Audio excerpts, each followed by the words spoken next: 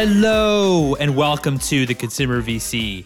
I am your host, Mike Gelb, and on this show, we talk about the world of venture capital and innovation in both consumer technology and consumer products. If you're enjoying this content, you could subscribe to my newsletter, theconsumervc.substack.com, to get each new episode and more consumer news delivered straight to your inbox. Thank you, Mike Gaffari, for the introduction to our guest today, Mark Gainey, the founder of Strava. Strava is the #1 app for runners and bikers and is a destination to record any activity. In this conversation, we talk about how Mark's passion for sports compelled him to start Strava and really what focus means as a founder. Mark has some really terrific examples about that. We also talk about scaling and his approach to building community. This was a really fun conversation. I really hope you all enjoy. Without further ado, here's Mark.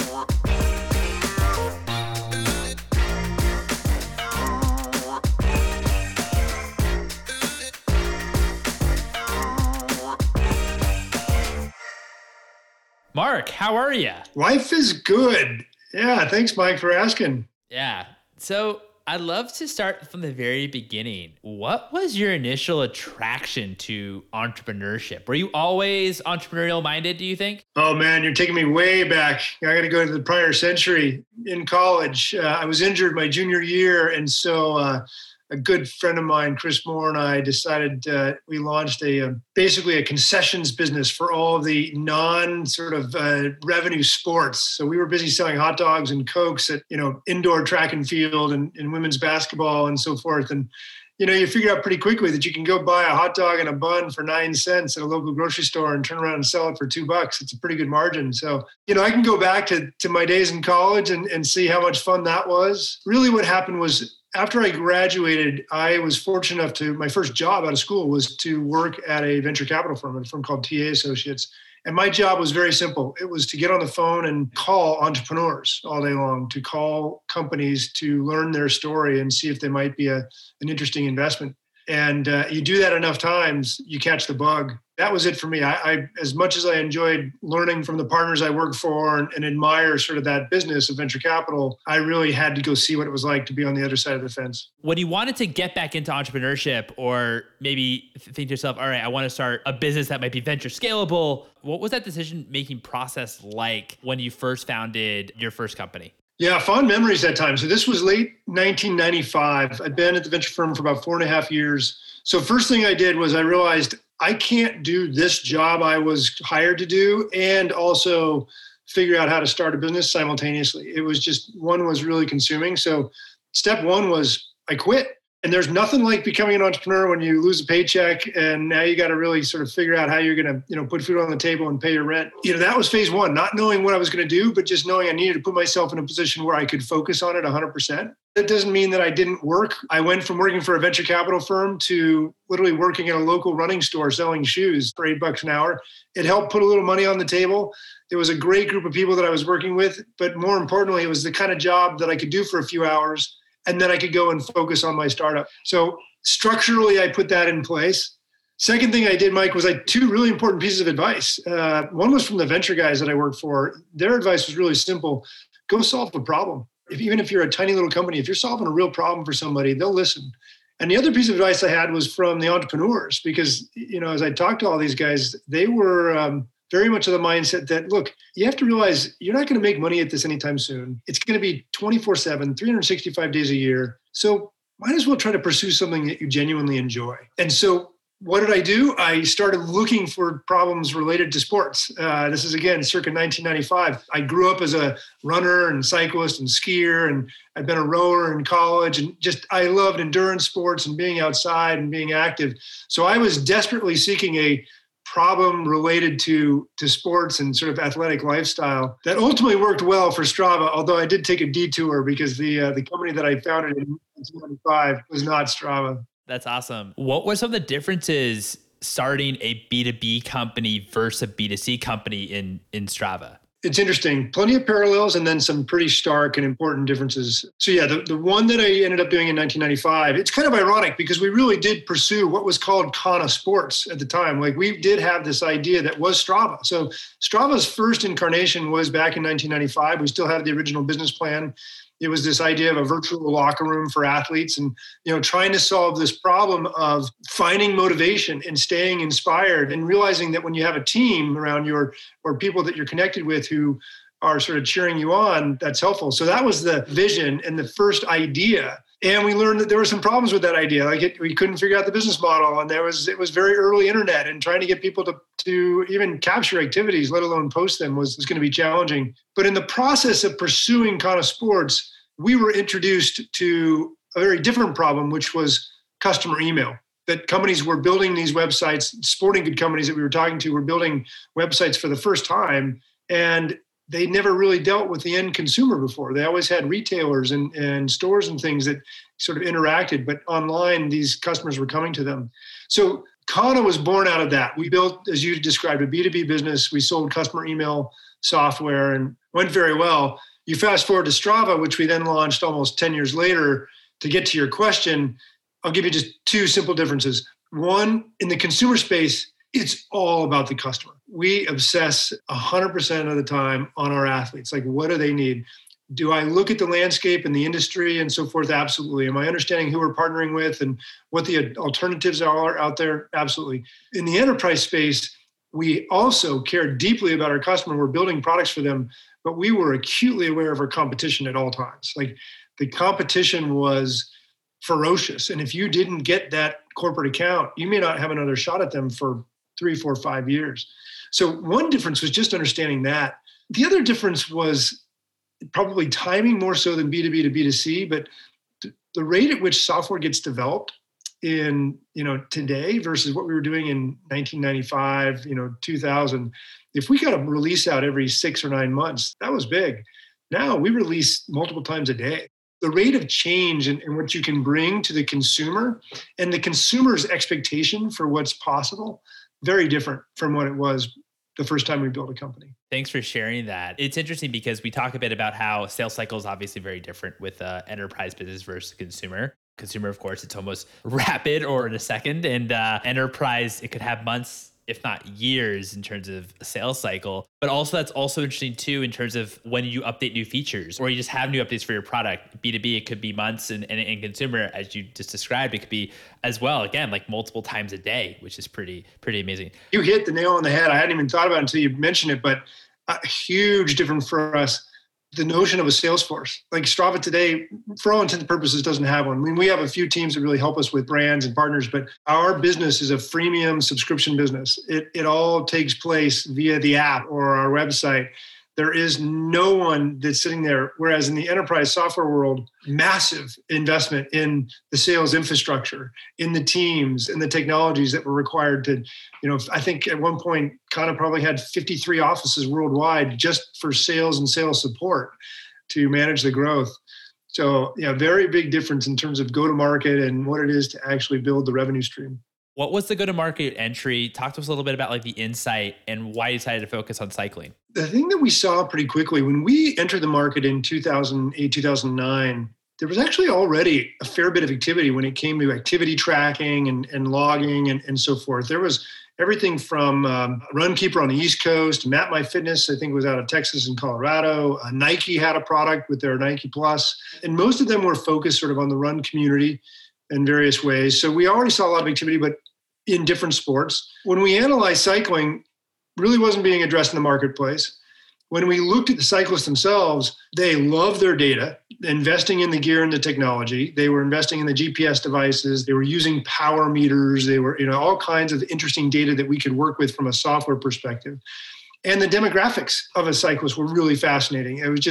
It's a well-educated, high-income demographic. And so there were things about that group, while it looked small at the time, it was sort of narrow in its focus.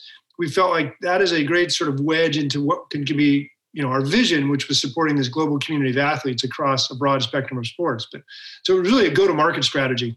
A really great conversation I had with a good friend who's written books on subscriptions. She's very, very sharp. And we were having a meeting one day early about Strava, and she asked me this very poignant question. She said, Mark, tell me a little bit about your target audience. And we happened to be sitting in Starbucks at the time. It just so happened that over in the corner of the Starbucks was a group of cyclists who had just finished a ride and were kind of having their post-ride latte or whatever. And I said, See that group over there? That's our audience. And she said something really interesting, which was, her eyes kind of lit up. And she said, Mark, I often ask that question. And what I'll get from an entrepreneur is, the beauty of our business is that anybody can be our audience, anybody in here. She says, but actually that's really challenging, particularly when you're early stage, because when you don't understand who your customer is and how you're going to communicate with them and what you're trying to build for them, it's really hard, particularly when you're of a size where you have limited resources, limited scope. So it was, to me, that was just validation that, it looked too small. And trust me, investors and others who looked at it was like, too small, too niche.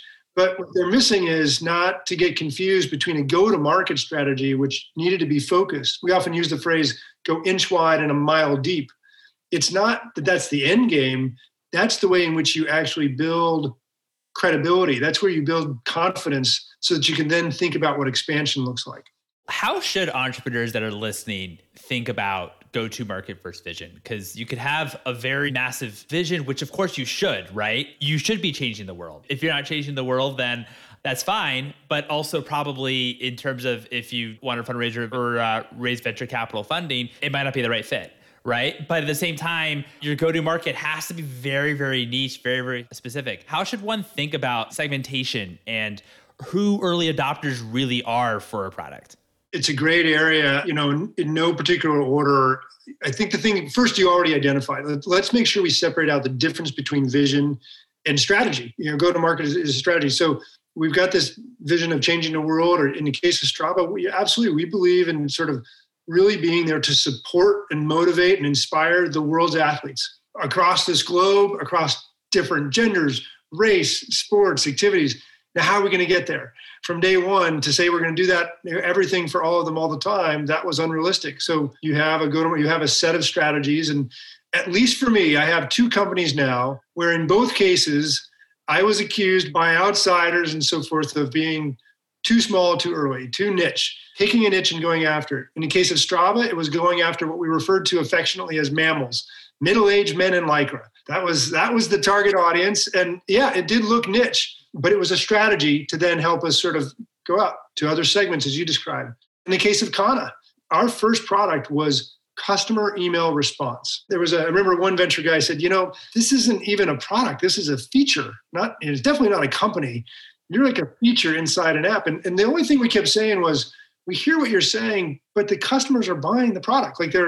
There's clearly a need. And what they were missing was, in the case of the B2B opportunity, by solving that real problem, they were paying us and we were now getting installed and becoming their partner when it came to customer email. And from there was all kinds of opportunities to expand.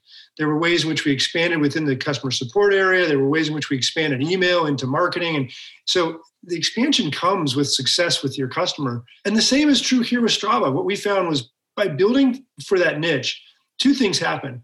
One was, turns out athletes are rarely one sport people. Turns out that cyclists run sometimes, they ski, they do different things. And so our cyclists helped us understand where we should go and expand out. The other thing it did was it just simply gave us confidence in the market that we could now use our strength and our success to begin investing in what that next segmentation should look like and where the next market segment should be. And whether that was a vertical or a geography, those are just fun strategy discussions that we would end up having in both companies. At the very beginning, who was the first person on the platform? And how did you think about very, very early, not even growth, but just validation? Yeah. My partner, Michael, has a great phrase that I really appreciate. It's you have to be comfortable early at doing things that don't scale. Every entrepreneur, everyone's but does it scale? Does it scale? The answer is don't try to do things at scale. So the stories I would tell you about our early adopters and our early customers, first off, I remember our first true sort of non-employee who was on our platform. His name is David. He's still on the platform now, 12 years later. I know who he is. Today we add between 2 and 3 million athletes every month. So, the scale comes, but early on it's, who do we know and who could we convince to try this? And how do we build a partnership with them versus making them their customer? We did crazy things, Mike. We realized that, so one thing that many people don't know about Strava, when we launched, we weren't mobile. you had to use a third-party device manufactured by Garmin on your handlebars, basically. You would take it off your handlebar, you'd plug it into the back of a computer, and then you could upload the data to our website. So we had to figure out a way to find these Garmin owners. And one of the things that we did was we went to Costco and we ordered up, I don't know, hundreds of Garmin devices. We probably spent, $50,000 of our own money just to acquire all these Garmins that we could then give away to friends and relatives and others. Why? Not because we thought we were going to be in the business of giving away Garmins, but it developed enough of a following that we could start to get the feedback we needed to then think about, all right, how do we develop something that's more scalable beyond that? And yeah, we recruited our friends and we built word of mouth into the program. I think that's the other thing that's important about Strava is Strava's more fun with your friends. And we knew that philosophically just because of the importance of team, but it really proved to be beneficial to the business as well. Did you ever think of, well, in terms of product offering that, hey, maybe we'll actually go and actually make our own hardware? It feels like the question comes up twice a year. The whole notion of vertical integration. You're absolutely right. So, should Strava vertically integrate and think about sort of that comprehensive solution? The answer is no. We're pretty steadfast in our belief that we are a software company.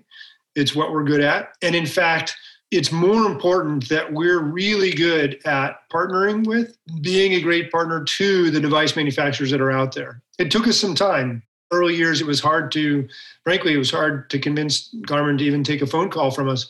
But if you fast forward to today, I venture to guess we probably have 500 plus device manufacturers that plug into Strava. There isn't a significant one in the planet that doesn't. We've acted like Switzerland. We've been very clear we're not going to be in their space.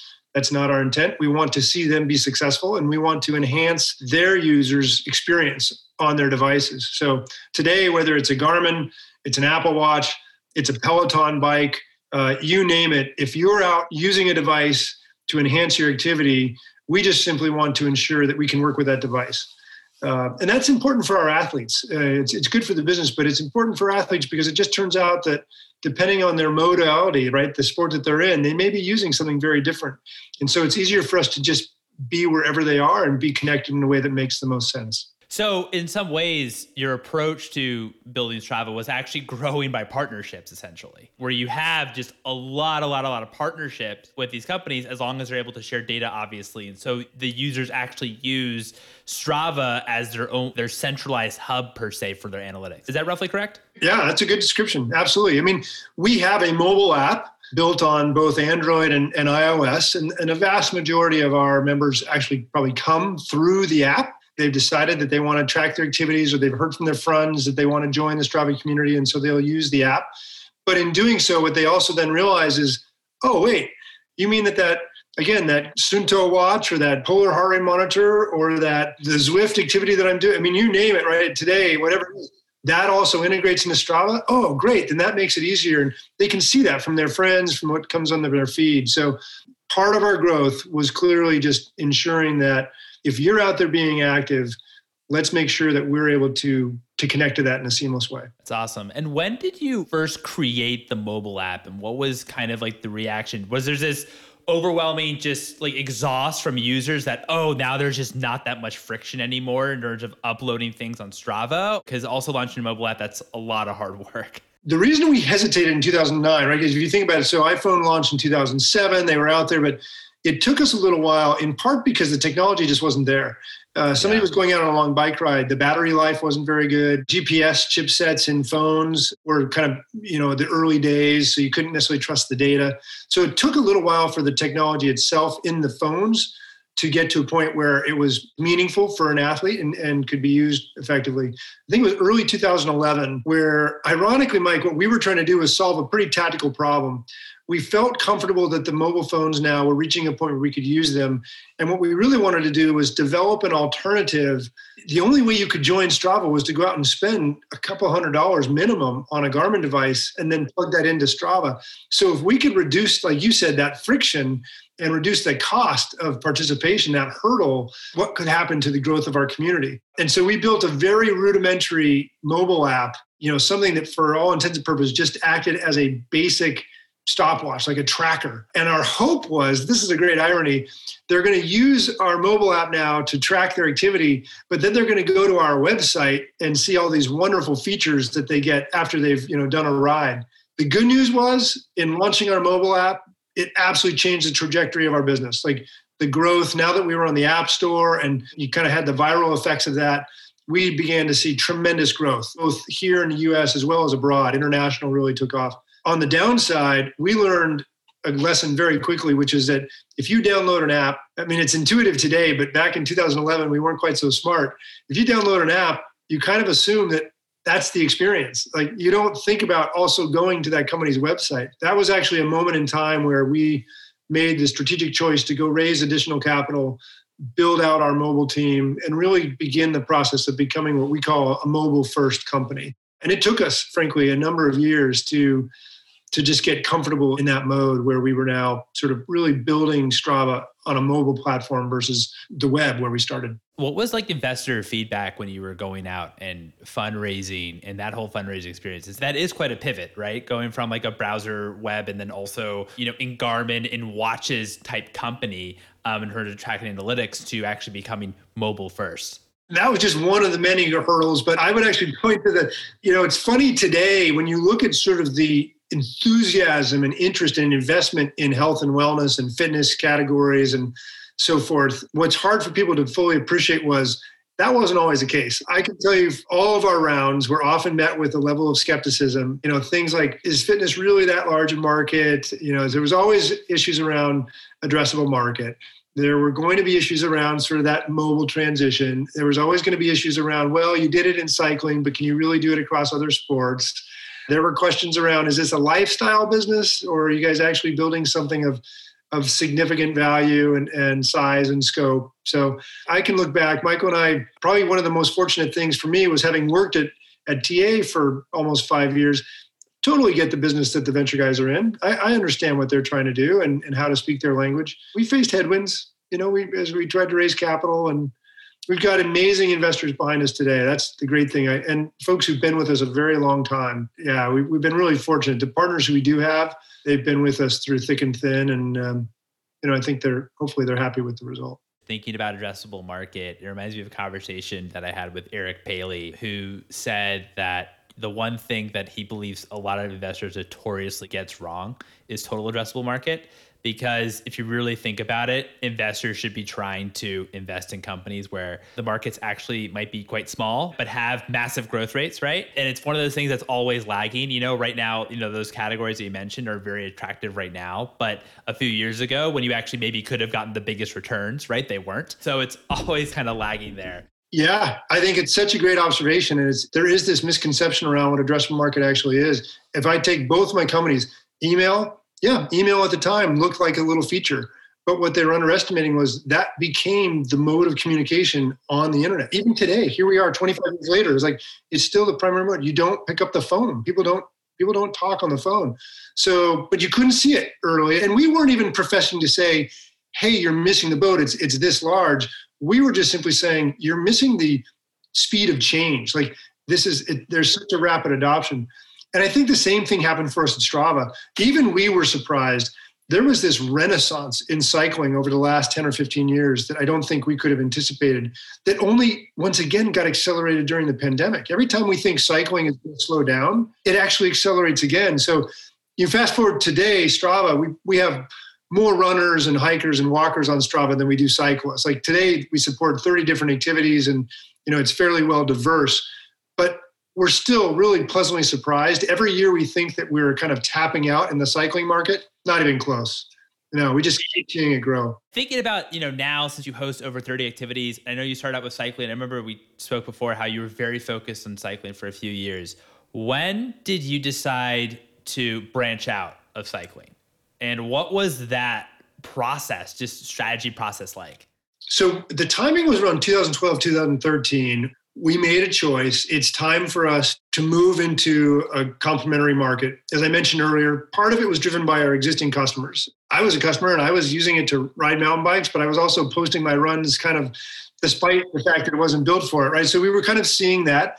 But we also knew that if this is going to be a successful business, this was part of our strategy. Part of our go-to-market was time.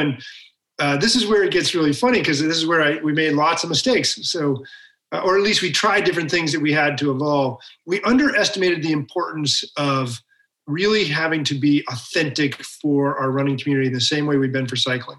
I think there was this optimism on our part that we could take the cycling experience, sort of reskin it, do some basic design work, but in essence, kind of bring that to runners, and they would have just as much fun. No, we learned very quickly that to do it right meant, frankly, hiring running DNA into the company, getting people who thought about and could connect with runners, taking a step back and really understanding the run experience, which is different. Cyclists are inherently social. They tend to go out, they tend to ride with each other. They'll be in groups on the weekends, kind of high functional utility to running. I can put on my shoes and my shorts and go out my door for 30 minutes, and I can do it solitary. And there's elements of it that are different enough that we had to rethink what kind of feedback and what kind of what we call surprise and delight, like what we could do to really, just create fun for runners. And so that took time. We had to build patience into it. And then the third thing I'll mention was we originally launched 2 separate apps altogether. Like we had our cycling experience and we had our run experience, and never shall the two meet. We were very concerned about, we didn't want our cyclists to feel like somehow we were abandoning them. And so for the early, probably first year and a half, 2 years, we had these 2 apps. Now, the downside to that is it kind of cannibalized itself when it came to growth and the app stores and so forth. So ultimately, we made the decision to just make one Strava and, make it easy for any of our athletes to decide sort of what they want to track and so forth. But those were just early lessons around, once we made the decision, how to go about it. Yeah, it's not that they're antisocial by any stretch of the imagination. We're doing races. We have our run clubs. There's lots of opportunity to gather. But what we find, there's just different behavior patterns. Even the cyclists can go out and explore, frankly, more easily on any given ride. Whereas runners, again, the efficiency, and I'm a perfect example. Like I now use Strava to help me explore in ways that I hadn't in the past. But I'm also a creature of habit. And I know my 3-mile loop and my 5-mile loop, and I'll go run those. And so once we figured that out, we could begin to create features and services that sort of rewarded people around that. Things like matched runs. It's a simple sort of iteration on what had always been something inside Strava, which were segments for cyclists. But by rethinking how that should show up for a runner, made all the difference in terms of, again, being authentic, which it leads to high engagement, which leads to loyalty, which leads to, again, good things for our athlete and good things for Strava. What was your approach to community and the idea of sharing it and making it a social experience than just, hey, here are your analytics? So I'll mention a couple of things. One thing we appreciated was we're not necessarily in the business of building community as much as we're in the business of supporting the community that already exists. So what I mean by that is, and it's not, there's this global community that is Strava, but what we really see on Strava are all of these micro communities. It's your group of friends that you're probably training with, or that somehow you're connected with through your athletic life, that you want to stay connected and want to, again, sort of support and inspire each other. When we launched segments, so a segment, for anybody who happens to be listening, is just a stretch of road or trail that is of interest to you that you can track in Strava. And then anytime you or somebody else goes on that, we will give you the information around how you did, how you're doing historically, where you fit on a leaderboard, and that. That came from an insight we had in talking to cyclists, where cyclists were always saying, hey, I might go on a 5-mile ride or a 100-mile ride, but what really matters to me are those 2 really great climbs that I did in the middle of the ride. Like climbs were just like the thing for cyclists. And so we figured out, let's help auto-identify the climb in that ride so that when they upload to Strava, we can show them how they did on that.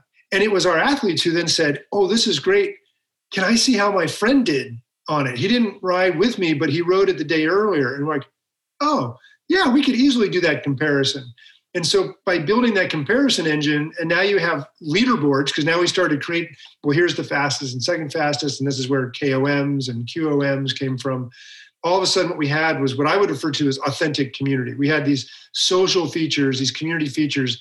And when you do that, and then you begin to also recognize that, it's really fun to follow a few friends and begin to kind of congregate in Strava, that turned out to be the winning recipe. That the combination of building a few social features in while acknowledging that we're there to support an existing community, it worked. It's this balance between listening, and it's not that we're necessarily building exactly what they're telling us to build, but we're trying to understand what's motivating you out there, what's doing it. And it turned out it was this combination of a little bit of sort of data along with the social connection that creates the community. Because why? Because what is an athlete then doing? A cyclist is now telling their friends who aren't on Strava, hey, you got to get on. We've all got to see how we did on that climb, right? So it builds in this, now you have this viral loop and drives all kinds of really good things. Were there other features that you introduced that helped people to motivate and worked, and maybe some features that you experimented with maybe didn't work, like didn't quite work to get people to want to go for a bike ride or want to go for a run or another outdoor activity? I'll name an obvious one that's worked really well for years now inside Strava, are just Strava challenges. And challenges are things that you can sign up for any given month. Some of them are unique to Strava. Some of them are ones that we have sponsors that are involved with. But in essence, these are, and they run the gamut. Some of them are challenges like, be active no less than 3 days a week for 4 weeks in a row. Or they might be, how many miles can you run in the month of April? Or there's all flavors of them today. We'll have over 1 million people who will sign up for a given challenge in a month. And I think it's a nice balance, because you can use that to compete against others.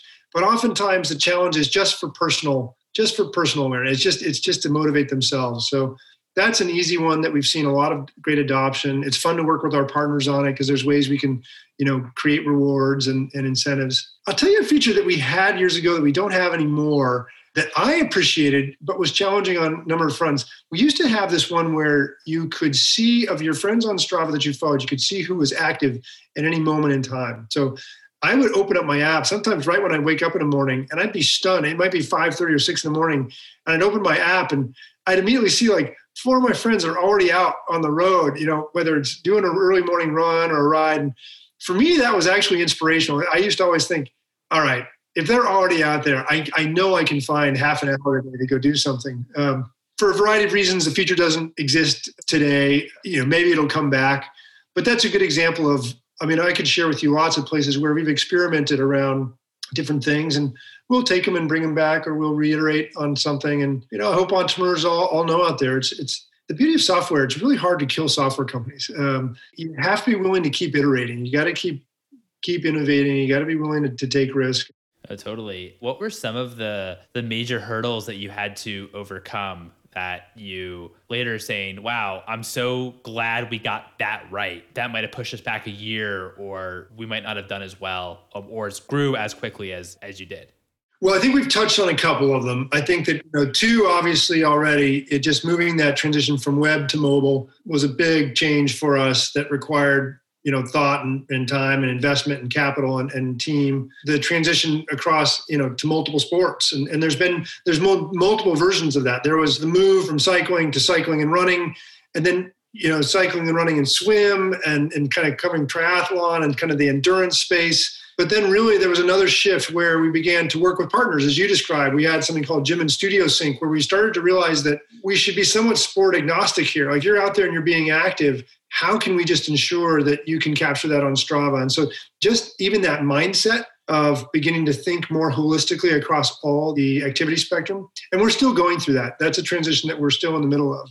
Strava, from almost day one, was an international company, despite ourselves. And I think it's indicative of just sort of the universal nature of sport, particularly cycling and running, and the way that the world operates today. We're all networked. We don't have to be in that same location. So very early on, we were faced with the challenge of, okay, wait a second, how do we support this global community? And if I fast forward to today, Mike, 82% of our members are outside the US. We have uploads in north of 190 countries. You can literally see uploads going to the top of Everest. You can see uploads going to the South Pole. It's just this fascinating universe. And as I mentioned earlier, these are all micro communities. These are all communities that are having a really specific experience. So how do we do a great job of supporting that Dutch road cyclist who's really passionate about their cycling, but may very well be doing Nordic skiing in the winter when there's snow on the ground?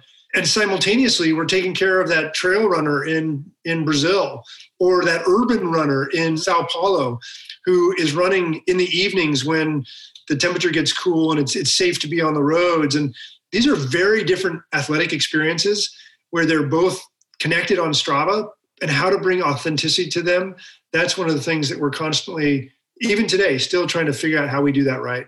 What's next? What's the next frontier for Strava? Yeah, I would love to kind of learn more about what you're envisioning for the next 5 to 10 years.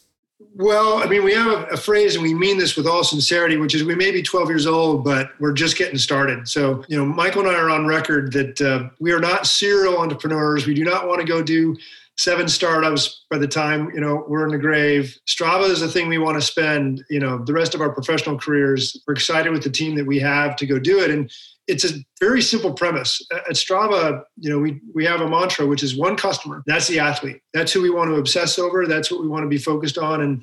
But we get very excited about the ways in which Strava can continue to expand its services to meet the needs of this growing population of people who've decided to be active in the world. And so, what's in store for us? One is just one thing we've already been talking about, which is that while we used to be a cycling app company, that's not what Strava is today. Strava is a very diverse organization, whether it's across gender, race, activities, geography. And so we want to continue to think about how we expand kind of that universe of community, that global community that's out there, and how we support them.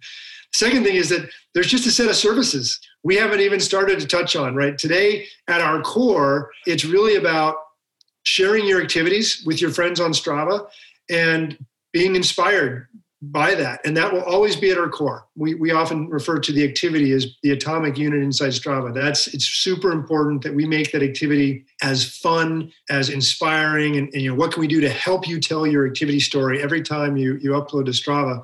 But we can also see that we have information now about our athletes where we can understand everything from events they may be signing up for, to gear that they might want to try to use, to training principles that they might want to apply depending on what their goals are.